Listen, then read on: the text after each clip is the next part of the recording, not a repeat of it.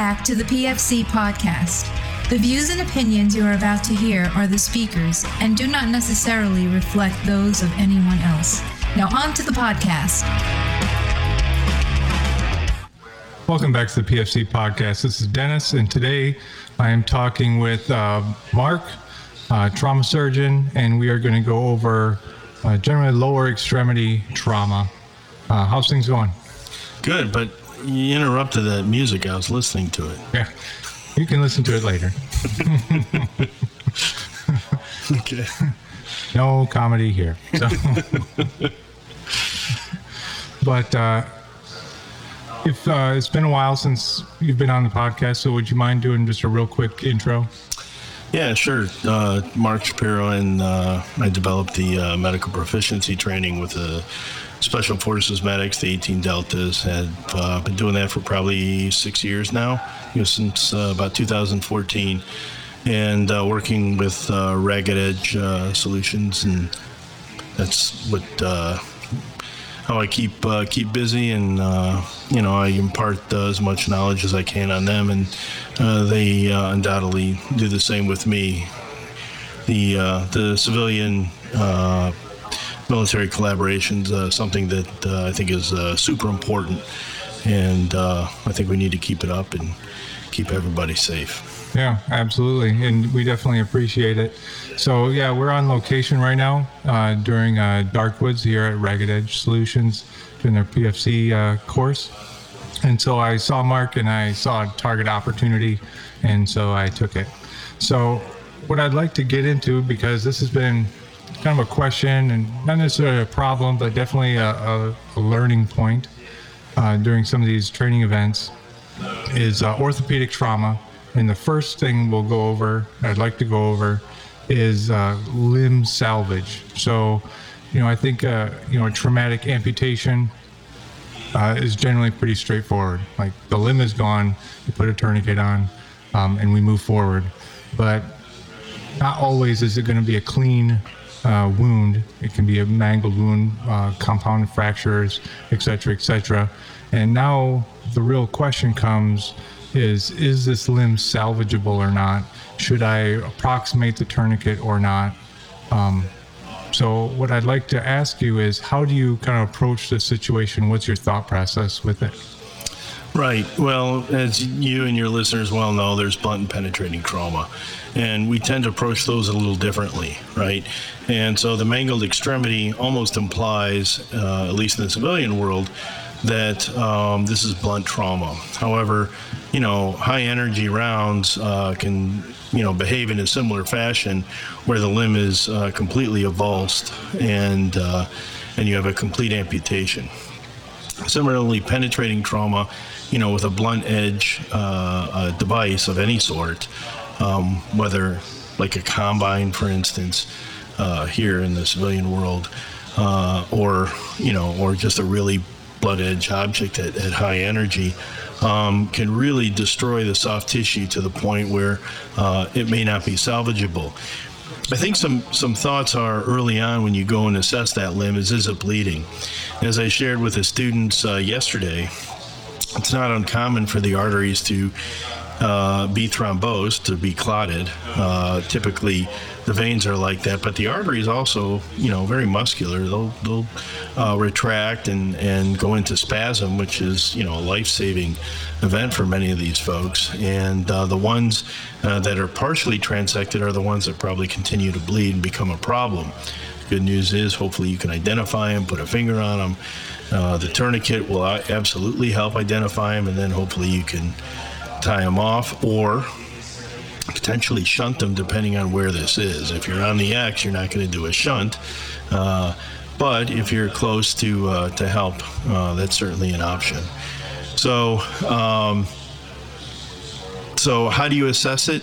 I think the bottom line is, and most people would agree with this, is that if there's a blood supply and if there is innervation, if the innervation is intact, we're not talking sensation, we're talking mostly motor. If that's intact, you're going to do everything you can to salvage the limb, and at the least, you're going to salvage as much length as possible.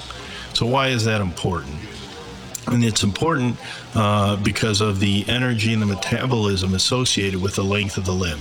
Okay, and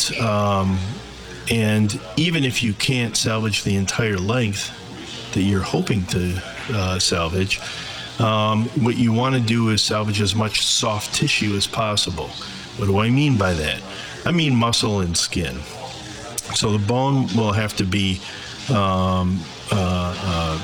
removed so that there's enough soft tissue to cover it for your prosthesis, and cover that bone so that over time, when the muscle atrophies and all that's left is the skin and the callus, the bone isn't creating another wound and penetrating through the skin essentially, and creating all kinds of problems for the patient.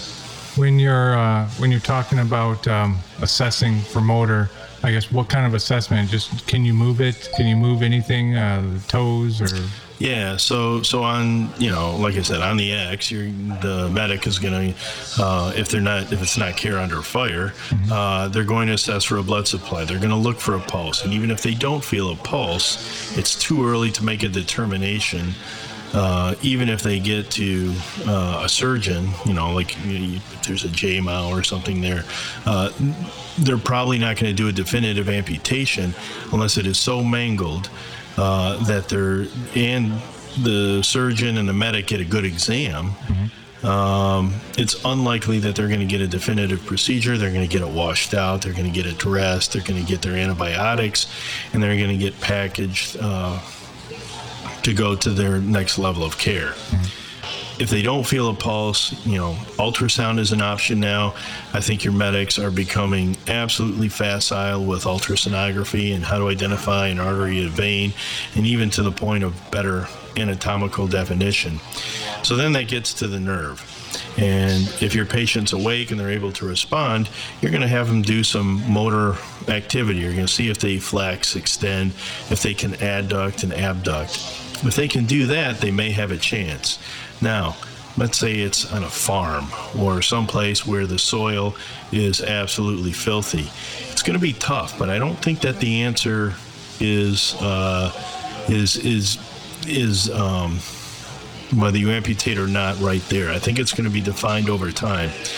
The orthopedic literature has come up with a number of brilliant papers, teamwork, collaborations, rather, with a LEAP study and the METAL study. METAL looking particularly at military amputations, upper and lower extremity, where these consortiums, that's the word I was looking for, these consortiums are looking really at what can they get out of this. Is early amputation better? Remember years ago, around the Gulf War, people were saying early amputation, early rehab, better survival. Well, we've learned a lot. Unfortunately, that's what wars bring, a lot of education, a lot of learning opportunities. And although the answer isn't clear all the time, we are able to salvage limbs that we probably would have gone on to early amputation before. The issue that we see is military versus civilian. These tend to be younger people. These tend to be people who are in better shape and start off better. Sure, there's your smokers and things like that, and a few obese people, but the soft community and those folks who are susceptible to getting hit by an IED. These are generally young, healthy people that are suffering these amputations.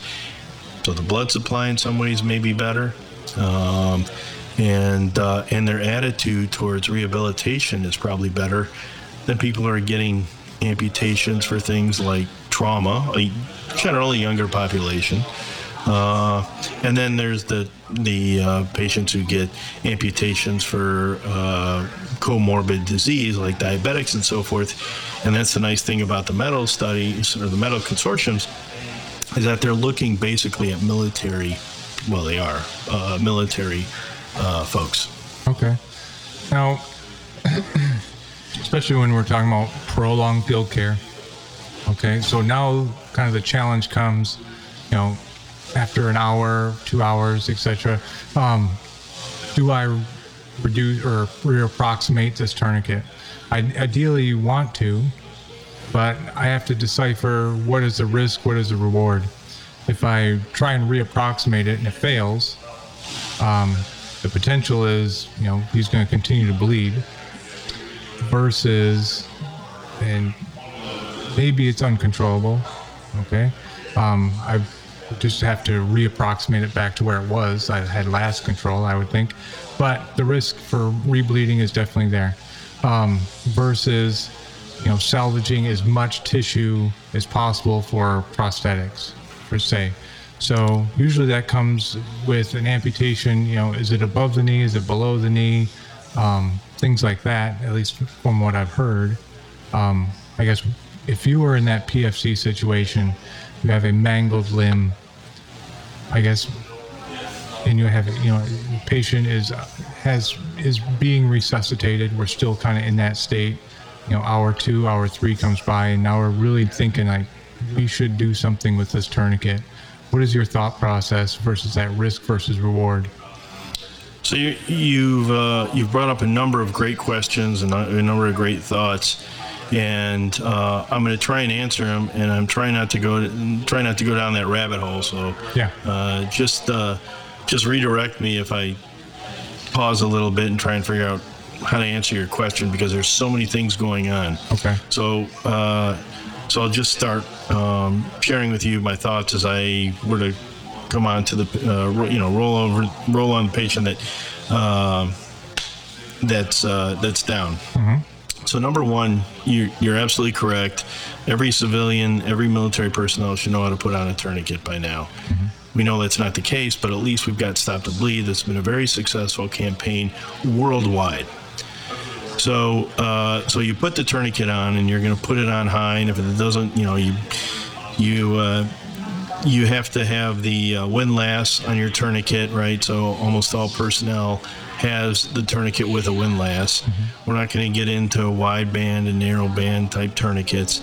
But what I am saying is belts and ties and shirts won't work unless you have something to make it excruciatingly painful, mm-hmm. and that's what the windlass does. So you do that, and if that doesn't work, you're going to add a second tourniquet. The second tourniquet's now applied, and it's nice and high. So now you get the patient outside of danger, right? You move them to a safe place, and now you start to assess the wound. Sometimes you get lucky depending on how bad this injury is, and you're able to see the vessels. So if you're able to tie off a single vessel that's bleeding, that's great. You win. Now you know the extent. IEDs, as you know, bring just horrific organisms deep within the wound, far higher than what we can see. And so you know that patient's going to need urgent irrigation and debridement, but more urgent than that is really getting those antibiotics on board. And that's been shown time and again that early antibiotics will make a difference. So now you've given the antibiotics, you're in a safe place, and now you're trying to evaluate, do we convert that tourniquet more distally to preserve more of that soft tissue that we were talking about earlier? And so the answer is, of course, you're definitely going to evaluate it. And so you let the tourniquet down, and it would reasonably believe that you're going to see some muscle bleeding. You don't ignore the muscle bleeding, but that's not the important stuff. The important stuff are really the big arteries and veins that you're dealing with. The veins can be a little tough to deal with sometimes because they're not as muscular. They can certainly bleed depending on how proximal they are. And yes, simple pressure will hold those off. If you can find them, tie them off. But they tend to be a little fragile. The arteries, on the other hand, although it has some dramatic bleeding, they're more muscular. They're definitely able to hold a stitch, and even somebody whose catecholamines are rushing, who tends to break every suture, the arteries are they can handle a good stitch and a good rough knot, and so that's what you would do if you can see it, and then you don't have to worry about the tourniquet. And I think the reason why it's a good question is people think about tourniquets and arterial and venous bleeding. Venous tourniquets are useless for arteries. They're the ones that you start tightening down and the patient starts screaming, and you never get that arterial hemorrhage to stop. An arterial tourniquet, what I mean is that you tighten that windlass down so tight that the artery stops. The problem is, and again, this is where I think you're coming from, is that when you tighten it down, you stop all blood supply to the area. So you get tissue damage in the form of skin, which really could render that limb ineffective. You would have to do numerous skin grafts to cover it, but you also take the muscle, and when you take the muscle, you take away the padding for that limb, for the prosthetic, and that's why it's essential to evaluate and see if you can convert that tourniquet more distally. If you don't do that, you have muscle necrosis, and that can lead to rhabdomyolysis, and rhabdomyolysis, kidney damage, release of electrolytes and toxins and so forth, so that when you do release that tourniquet, the patient can become, acutely hypotensive. And again, the whole washout with the potassium, you have to be prepared to protect the heart with that, with your calcium and potentially bicarb due to the brief acidosis. And fluids, right? Bicarb is not something that I would advocate for, and as far as treatment for rhabdomyolysis, just like mannitol, I wouldn't.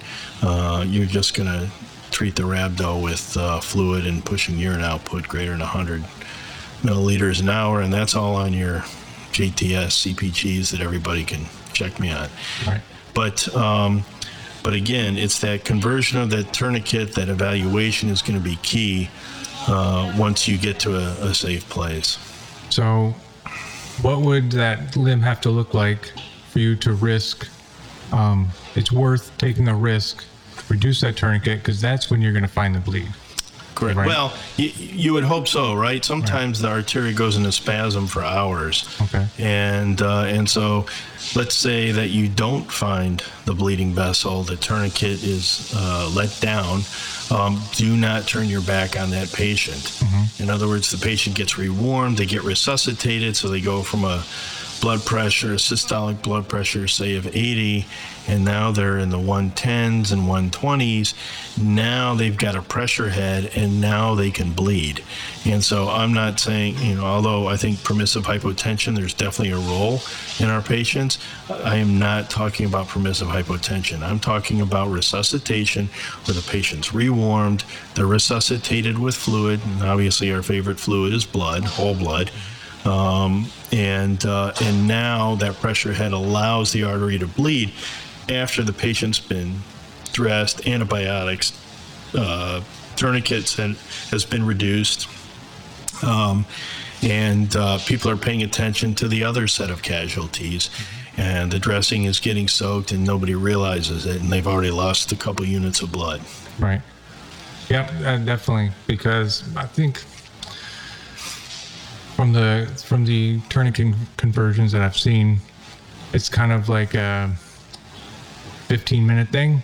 You take the tourniquet down, it's not bleeding, okay, everything's good. Maybe I'll leave it on for now, but then at some point somebody's like, hey, I need a tourniquet. Oh, this guy doesn't really need it anymore. It's been down for 30 minutes, no, he's not bleeding.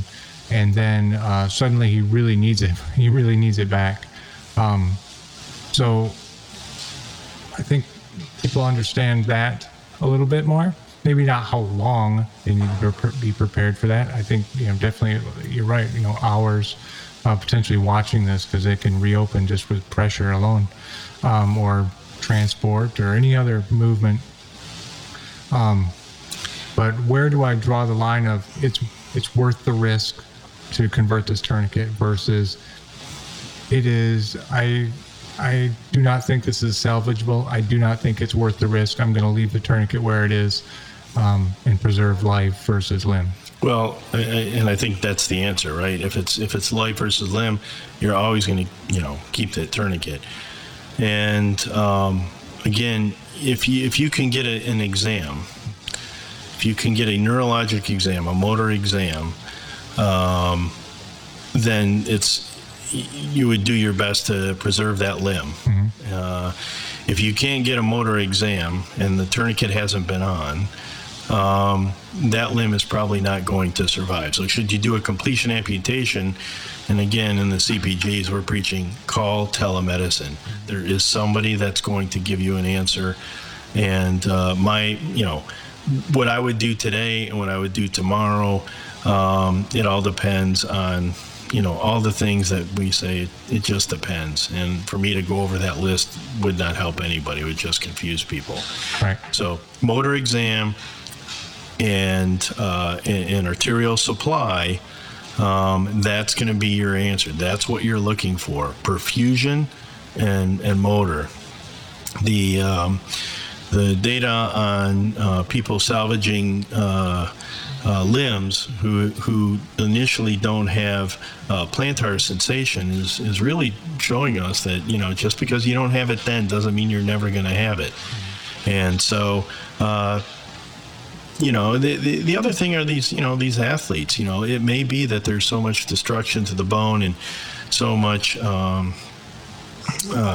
both soft and bony destruction that an arthrodesis, or basically fusing these joints together, that's not going to help these guys. They won't want that. They may ask for an amputation later. What I'm talking about is preserving that soft tissue so that in the event that an amputation is required, do the best you can. So what about that patient that has a flail extremity? And many times you and I may be thinking of the lower extremity. We can't forget the upper extremity.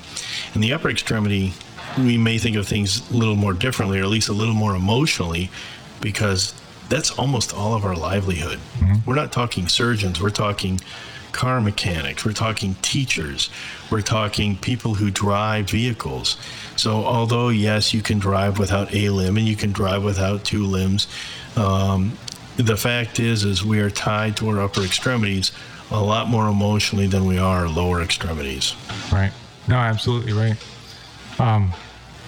So if you had to choose, or I guess the deciding factor, pulse versus motor, which would you put your money on?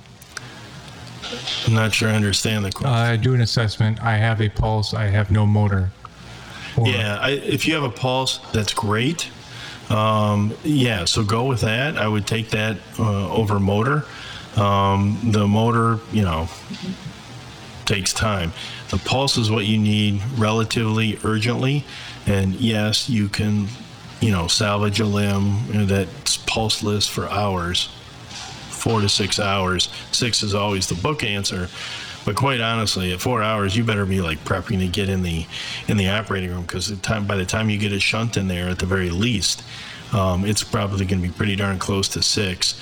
And most of our patients, we joke and we say, well, they didn't read the book. The tissue is going to be ischemic. You are going to pay a big debt in that between that 4 to 6 hours. You may even pay a big debt after 1 or 2 hours. Right. So, a very muscular person, that's a big debt. That's a lot of dead muscle versus somebody who's a little more sinewy. Right. Yep. Do you have anything else you'd like to add? Well, one more thing, and I think it's super important. It really gets to the gist of what you were talking about earlier, is how do you know whether you should preserve that length or not? And it's not a cosmetic question. It's an energy question. It's a metabolic question. And so to appreciate that, the shorter you go, the more energy it takes to move, right? And so, for instance, somebody who just has part of their foot blown off, 15% of their energy will be 15% more energy will be required to create locomotion, versus something like a very low BKA, that's, maybe 10%, and a very short BKA goes up to 40%. And so all of a sudden, the amount of energy to move, stride, if you will, goes up exponentially. And transfemoral amputations from trauma, 70% of the energy is required to move. So these prostheses that we are using are getting better and better. but it doesn't change what the body needs to create locomotion. Right. And so the questions you ask are critical.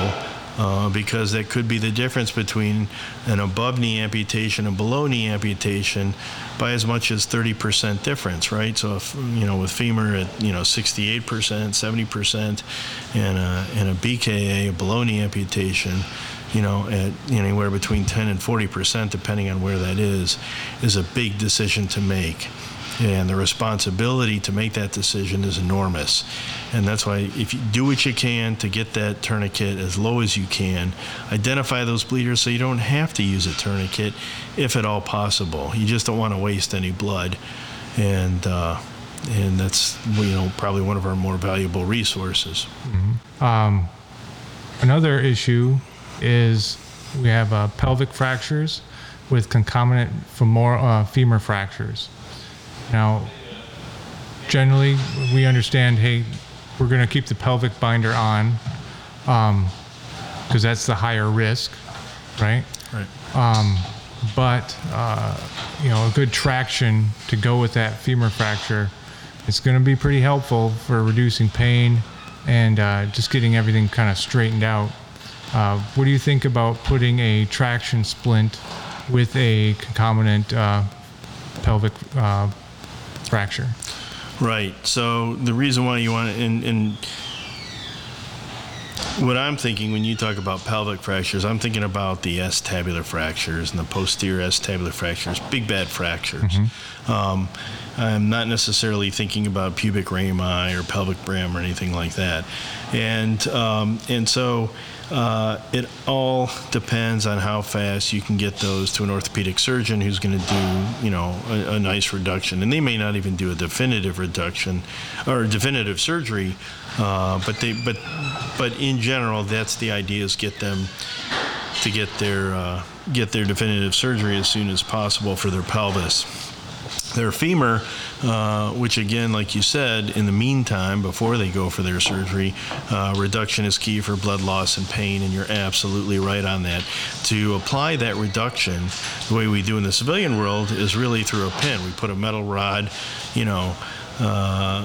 through the bone and apply weights at the end, and that's how we reduce it, and it gets the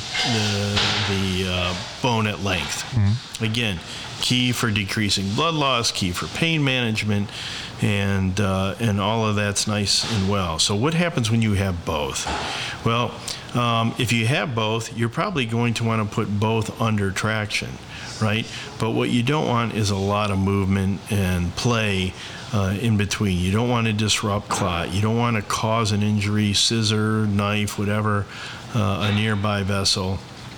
And so, although I'm not an orthopedic surgeon, and I didn't sleep at a Holiday Inn last night, I think that it is reasonable to apply some traction if you have both fractures at the same time and you're not able to get them somewhere where they can be get an external fixator on for either, quite frankly. But the S-tabular fracture really takes an expert, an orthopedic traumatologist. And so yeah, I don't think you should withhold traction. You're not going to put a pin in. The medics are not going to put a pin in. It's unlikely that they're going to get a pin for traction. So that means probably a hair splint. And so here's my concern with traction. Now that I've gone through all that and say, well, if you need to do traction, you can do traction. The problem with that is the skin necrosis from prolonged traction on that ankle or distal tibia. So you have to be very thoughtful about that Velcro tie around the ankle and rendering that skin and ankle ischemic. Mm-hmm. So yes, you can apply traction. You probably have to give it a break every, hour, 2 hours or so, and maybe you're just, borrowing a medic or, another teammate to apply manual traction to give the skin a break. Okay, so kind of like your nursing care going with traction. Yeah. Just like bed sores and anything else. Exactly. Because you take that skin, you're not going to want to do a skin graft, but you may have to. And that's over a joint that has all kinds of problems. So yeah, you would have to pay particular attention if you had to sit there for 48, 72 hours on a patient with a very complex femur fracture, acetabular fracture. Right. So other than skin necrosis, because that sounds bad, but the benefit of straightening that limb out is pretty big, right? Acutely, it absolutely is. Is there any other risks by putting traction, or maybe even too much traction? Any risk to the pelvis? Well, you really, if it's a hip fracture dislocation, the dislocation is an emergency. Mm-hmm. If you can get a femoral head necrosis, because of the very poor blood supply. Mm-hmm. And so that's got to be reduced. And if it's not reduced or not identified and not reduced, there are going to be some very long-term consequences with that patient. I suppose, you could have some midterm ones with infection because the bone doesn't have the blood supply it needs. And I'm assuming that this is done in a very unclean environment of one form or another. But arthritis is really going to be a big problem for that patient, and they're going to have more surgeries later. Other big downstream complications, I'm really not, So what I'm thinking of is that pelvic binder going to be strong enough, assuming, of course, I've done everything correctly. It's in the proper place, et cetera, et cetera. Yeah. Is that going to be strong enough point for that traction to push against, to give me a good traction for the femur without disrupting or worsening the pelvic fracture? Yeah, and the bottom line is I don't know. We don't know, right? So in my mind, I'm thinking of a closed, complex fracture. But there's also open fractures where the angulation of that femur is right through the skin, and that is a horrific problem, especially in the field. Okay. Very, very high energy fracture, osteo, all that stuff is coming to bear. And you add to that the pelvic fracture. I don't know if you're going to be able to get enough traction on that to reduce that. And again, the hip dislocation, you can reduce the hip dislocation, but I don't know how you reduce the hip dislocation with a big open femur fracture like that and keep it. That's a really, really, really bad problem. Right. So you think that would be worth a telemedicine call to go one direction or the other? I think that would be the first thing on my mind. Please help me. Antibiotics, telemed, reduce. Yeah. Wash out somewhere down the line, but yeah. Yeah. I think when you're running into like multiple issues that are confounding each other, I definitely want to reach out to somebody like you who's far away from the situation and can think about the entire picture.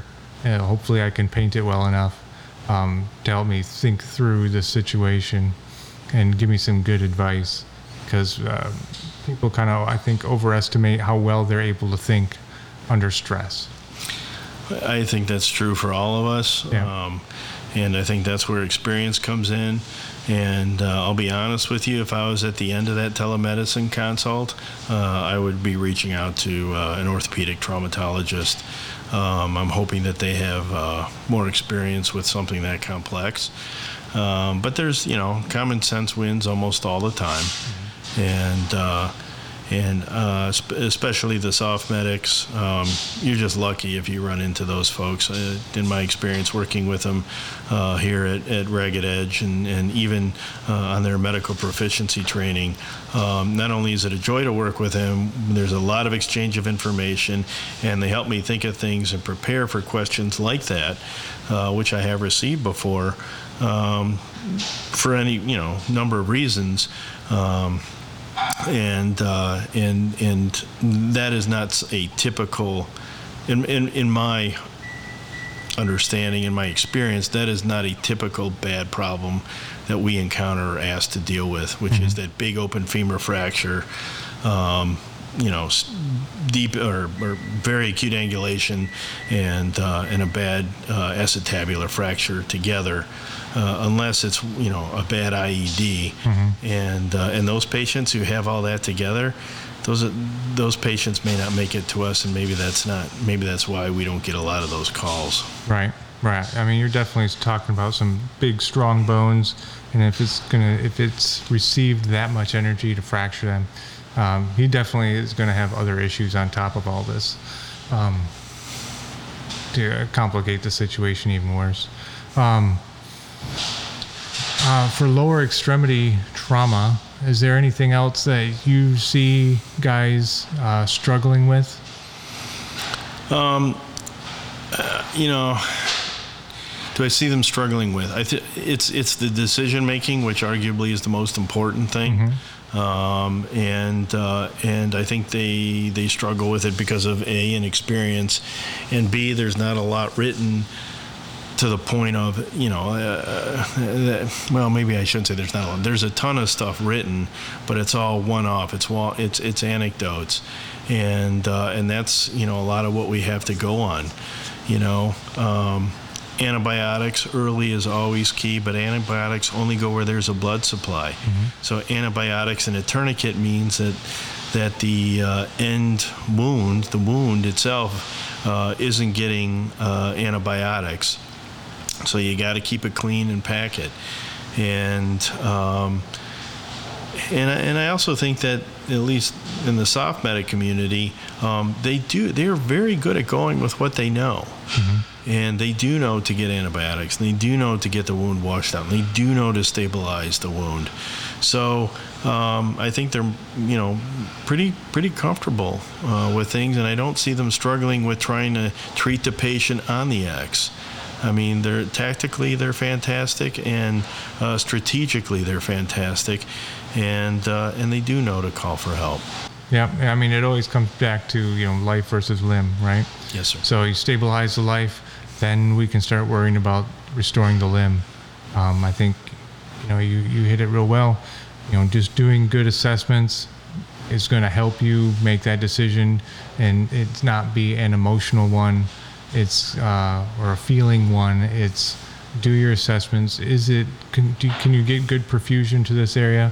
Do you have good pulses? Do you have good cap refill? Do you see kind of that muscular bleeding that's going to tell you that this tissue is viable? And do you have any motor control on it as well? Just keep in mind that it may take some time to actually get that motor control back, because it's been without perfusion for an extended period of time. I agree. And just to add one more caveat, and this isn't because where we're sitting and who we're working with right now, I think these exercises bring these questions up. And so the key part in my mind is you do not want to have to make that decision for the first time downrange. You need these exercises to be exposed to the question so that in your mind, a week from now, a couple days from now, or a couple months from now, you've already asked yourself the question. You already know what the real question is, so that you will come up with the best answer. And so whether you do it here or you do it, at Fort Bragg or Camp Lejeune, you need these exercises to get that question for the first time. Right. Outstanding. Well, cool. Hey, thank you, Mark. Thanks, Dennis. Podcast, be sure to go to our website, www.prolongfieldcare.org. Find us on Facebook, YouTube, Instagram. Subscribe and stay on the bleeding edge of combat medicine. This is Dennis for the PFC Podcast. Out. Boy, it's waiting there for you.